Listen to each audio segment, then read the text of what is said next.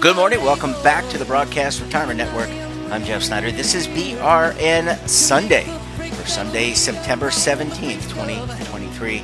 We've got another great show for this week as the Legal Eagles, David Levine, Kevin Walsh of Broom Law Group, and Oliver Rennick of Schwab Network are standing by to break down all the news and events for the week. So sit back, relax, enjoy this episode of BRN Sunday.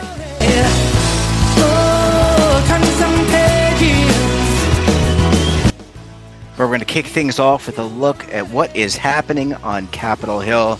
And joining us on the line, you know them as the Legal Eagles, but they're also known to their friends, family, coworkers, and colleagues in the industry as David Levine, Kevin Walsh. Both are principals with Groom Law Group.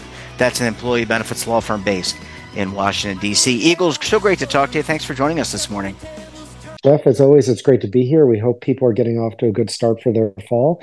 And little to no surprise, the DOL is active, and we've got some interesting things to talk about this week. Yeah, absolutely. Thanks for teeing that up, David. And Kevin, I want to come to you because we were talking about this could happen now that the Department of Labor Fiduciary Rule lands at the Office of Management and Budget. So want to get your thoughts about that.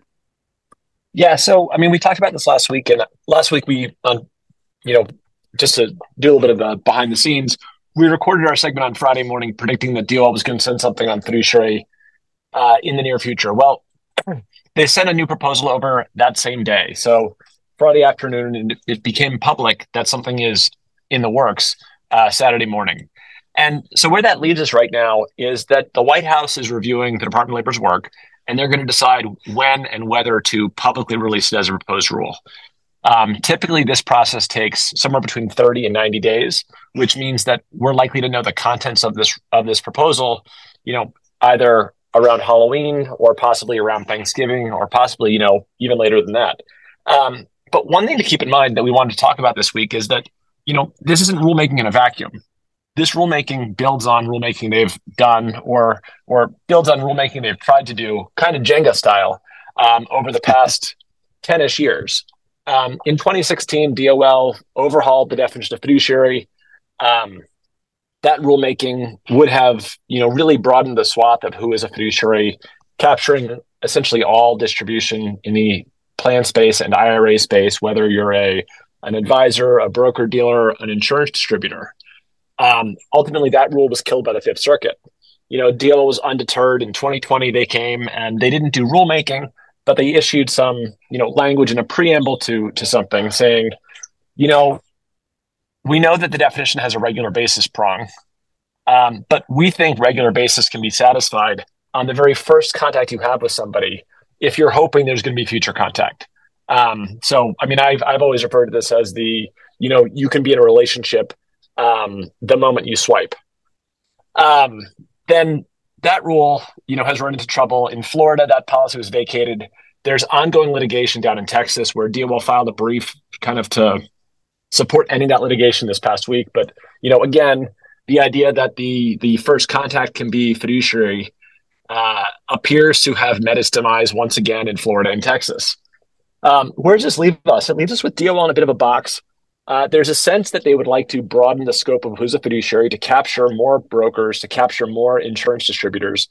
But at bottom, it seems as though ERISA requires a relationship of trust and confidence. And it's going to be interesting to see how DOL tries to thread the needle between the prior decisions and potentially expanding the definition of fiduciary. And David, I want to come back to you because this was released on Friday. Already, there have been, I think on Saturday, statements released from a lot of industry groups kind of, I don't know if you call it against this rule, but wanted to get your perspective on this because, of course, you're going to have, I like how Kevin described it as Jenga. I was not very good at Jenga, by the way, but I'm really good at Icebreaker or Don't Break the Ice. That was one of my favorite games.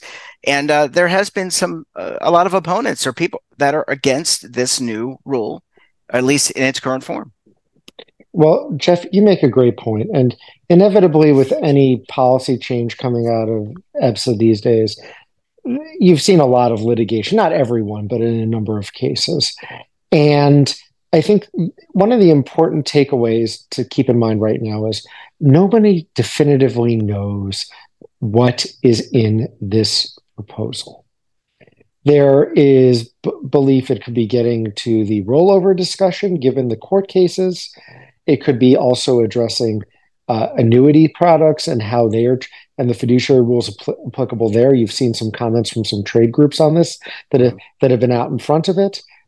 The answer is we have to wait and see.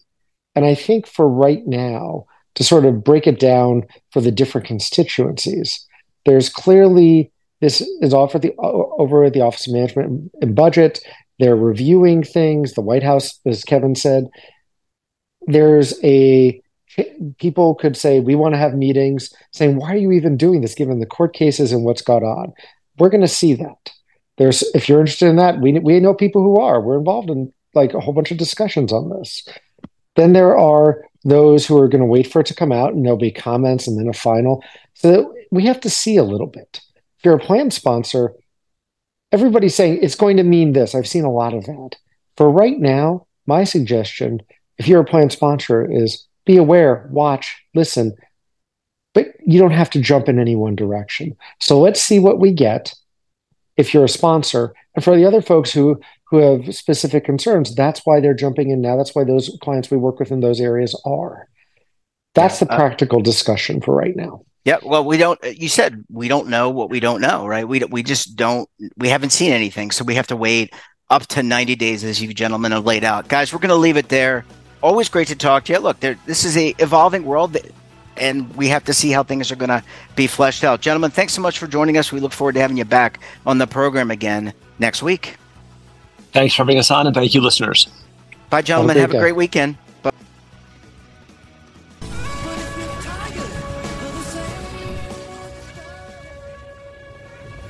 Imagine a new television network that will make you richer, healthier, and in control of your financial future.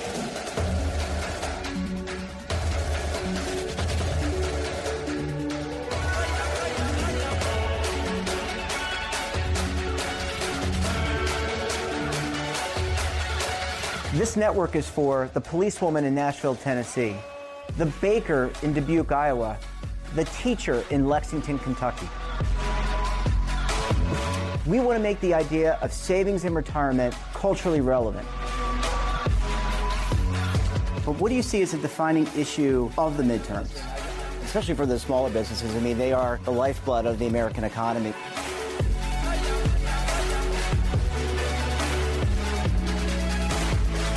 Featuring exclusive interviews, current affairs, and docuseries. 33 years old, you retired early. The philosophy is money only matters if it helps you live a life that you love. But you got to start thinking about retirement as soon as you get in. The Broadcast Retirement Network will drive very high engagement with premium partnerships.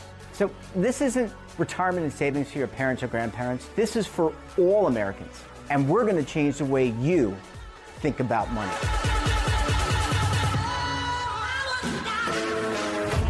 Welcome to the next frontier of retirement and savings. This is BRN, the Broadcast Retirement Network.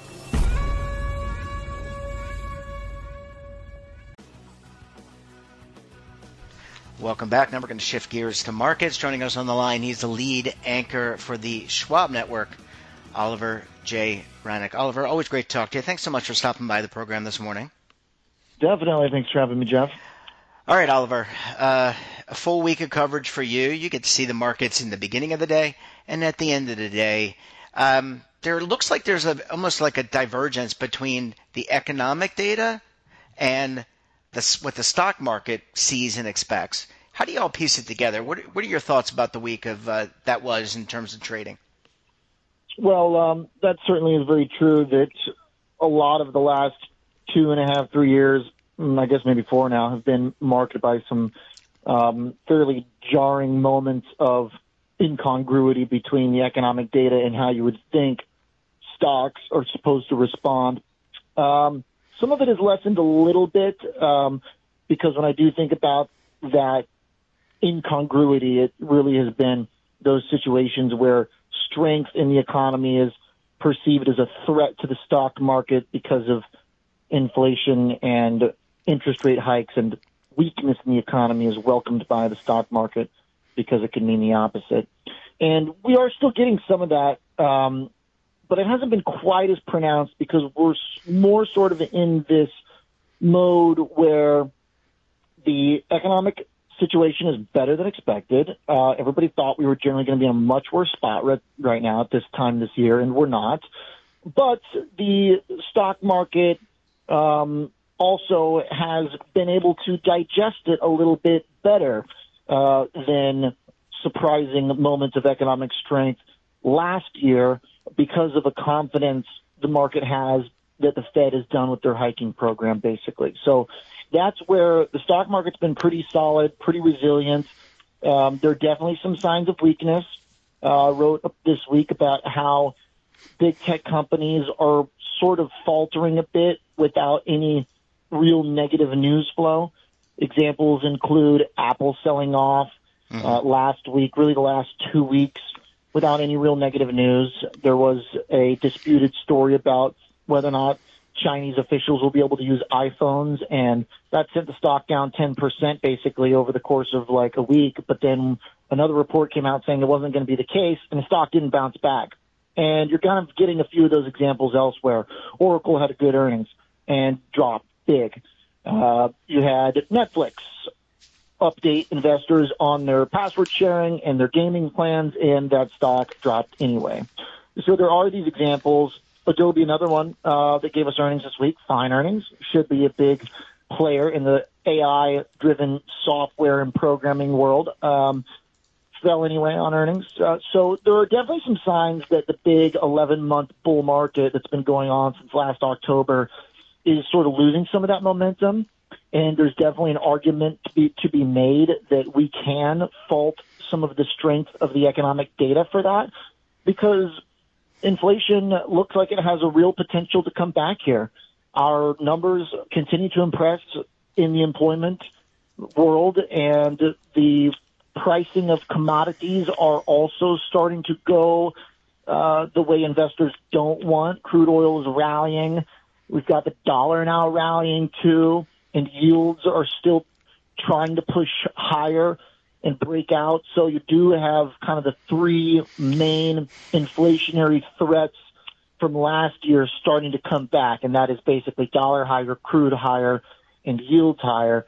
It hasn't broken the stock market yet, but there are some signs that the bull run is a bit weary here. Yeah, and I don't know, although I think we continue to talk about it and have talked about it for quite some time with you and others on the network. Oliver, I want to ask you, you bring up AI. I want to just ask you what you made of, I think the Senate Majority Leader hosted the Senate's first AI Insight Forum. It featured people like Bill Gates, others, I guess, briefing members of the Senate about artificial intelligence. Obviously, this is we were talking several months ago about ChatGPT. Now we're talking about NVIDIA. We're talking about AMO, I think it's called, another type of or chip maker. What do you make about all this talk in Washington? Are they just looking to figure out how to tax this all, and or are they actually looking to do some privacy, which I think all of us agree is probably needed? Well, I think to your point that you can easily imagine sort of a future in which our ability to kind of manage AI and keep it under control is perhaps limited. And so I can kind of understand where there are precautions necessary to be taken. And when people like Elon Musk, who are obviously very, very smart and very involved in this type of stuff, are saying that we should take it seriously, he doesn't really have any way to benefit from arguing that. It doesn't seem terribly self-serving for him to like argue in favor of AI limits and regulation when all of the analyst community is saying that AI is going to be the big driver of his own company's profits. So I feel like we should probably take what he's saying seriously when he's arguing that we need to, keep it under control. At the same time, though, it does just all seem very nascent and still kind of early on. So far as investors are concerned, the biggest impact AI has had is in the hardware picks and shovels kind of build out phase for the likes of NVIDIA and some of those other chip makers. As far as like products and services go, there still is much proving to be done on what people are going to pay for that is AI driven. Adobe's a good example where Photoshop now as a service is going to be able to, click of a button, do things that would have taken you time to otherwise do. So there are definitely obvious low-hanging possibilities for the utility of AI that didn't exist for other kind of hype trains the last couple of years with metaverse, blockchain, or, even some of like the green energy type stuff that sort of flopped. So, it's definitely a very real economic and technological trend that is going to be with us from here on out.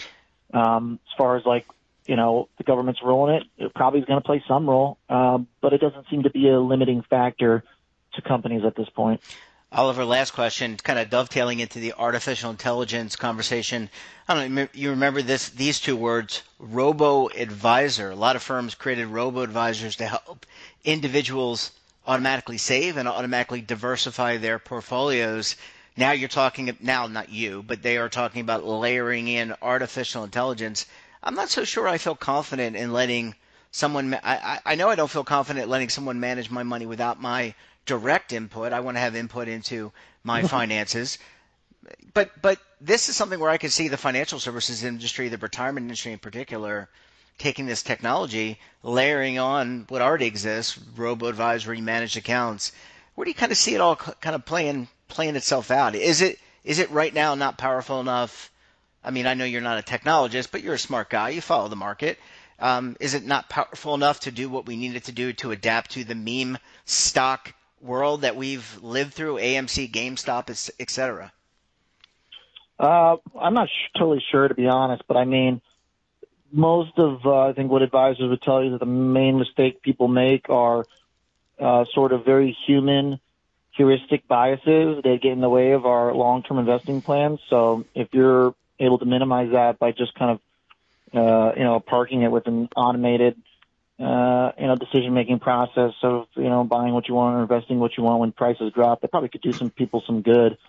As far as like how AI is going to affect the investing world, right now that's showing up in ETFs that use AI models to pick stocks and stuff. I mean, it's essentially just sort of the natural progression of what already takes place with algorithmic trading and investing, which are essentially robots already programmed by humans. I mean, ultimately, this is where some of the discussion about AI becomes a little bit reductive because a lot of like the applications still today, they're going to be algorithms that are programmed to make decisions on their own, which is artificial in a way, but they're still following a program that's going to be coded by humans, so subject to biases. Yeah, good point. And that's, as you were talking about that, I was thinking about that. They're programmed by human beings. They're not sentient, at least not yet. At least I haven't seen it. But I guess we'll have to wait and see. Oliver Rennick, always a treat to talk to you. Thanks so much for your very thoughtful analysis. We look forward to having you back on the program again very soon, my friend. Thanks, Jeff. Take care. Bye-bye. Bye. And that wraps up this episode of BRN Sunday.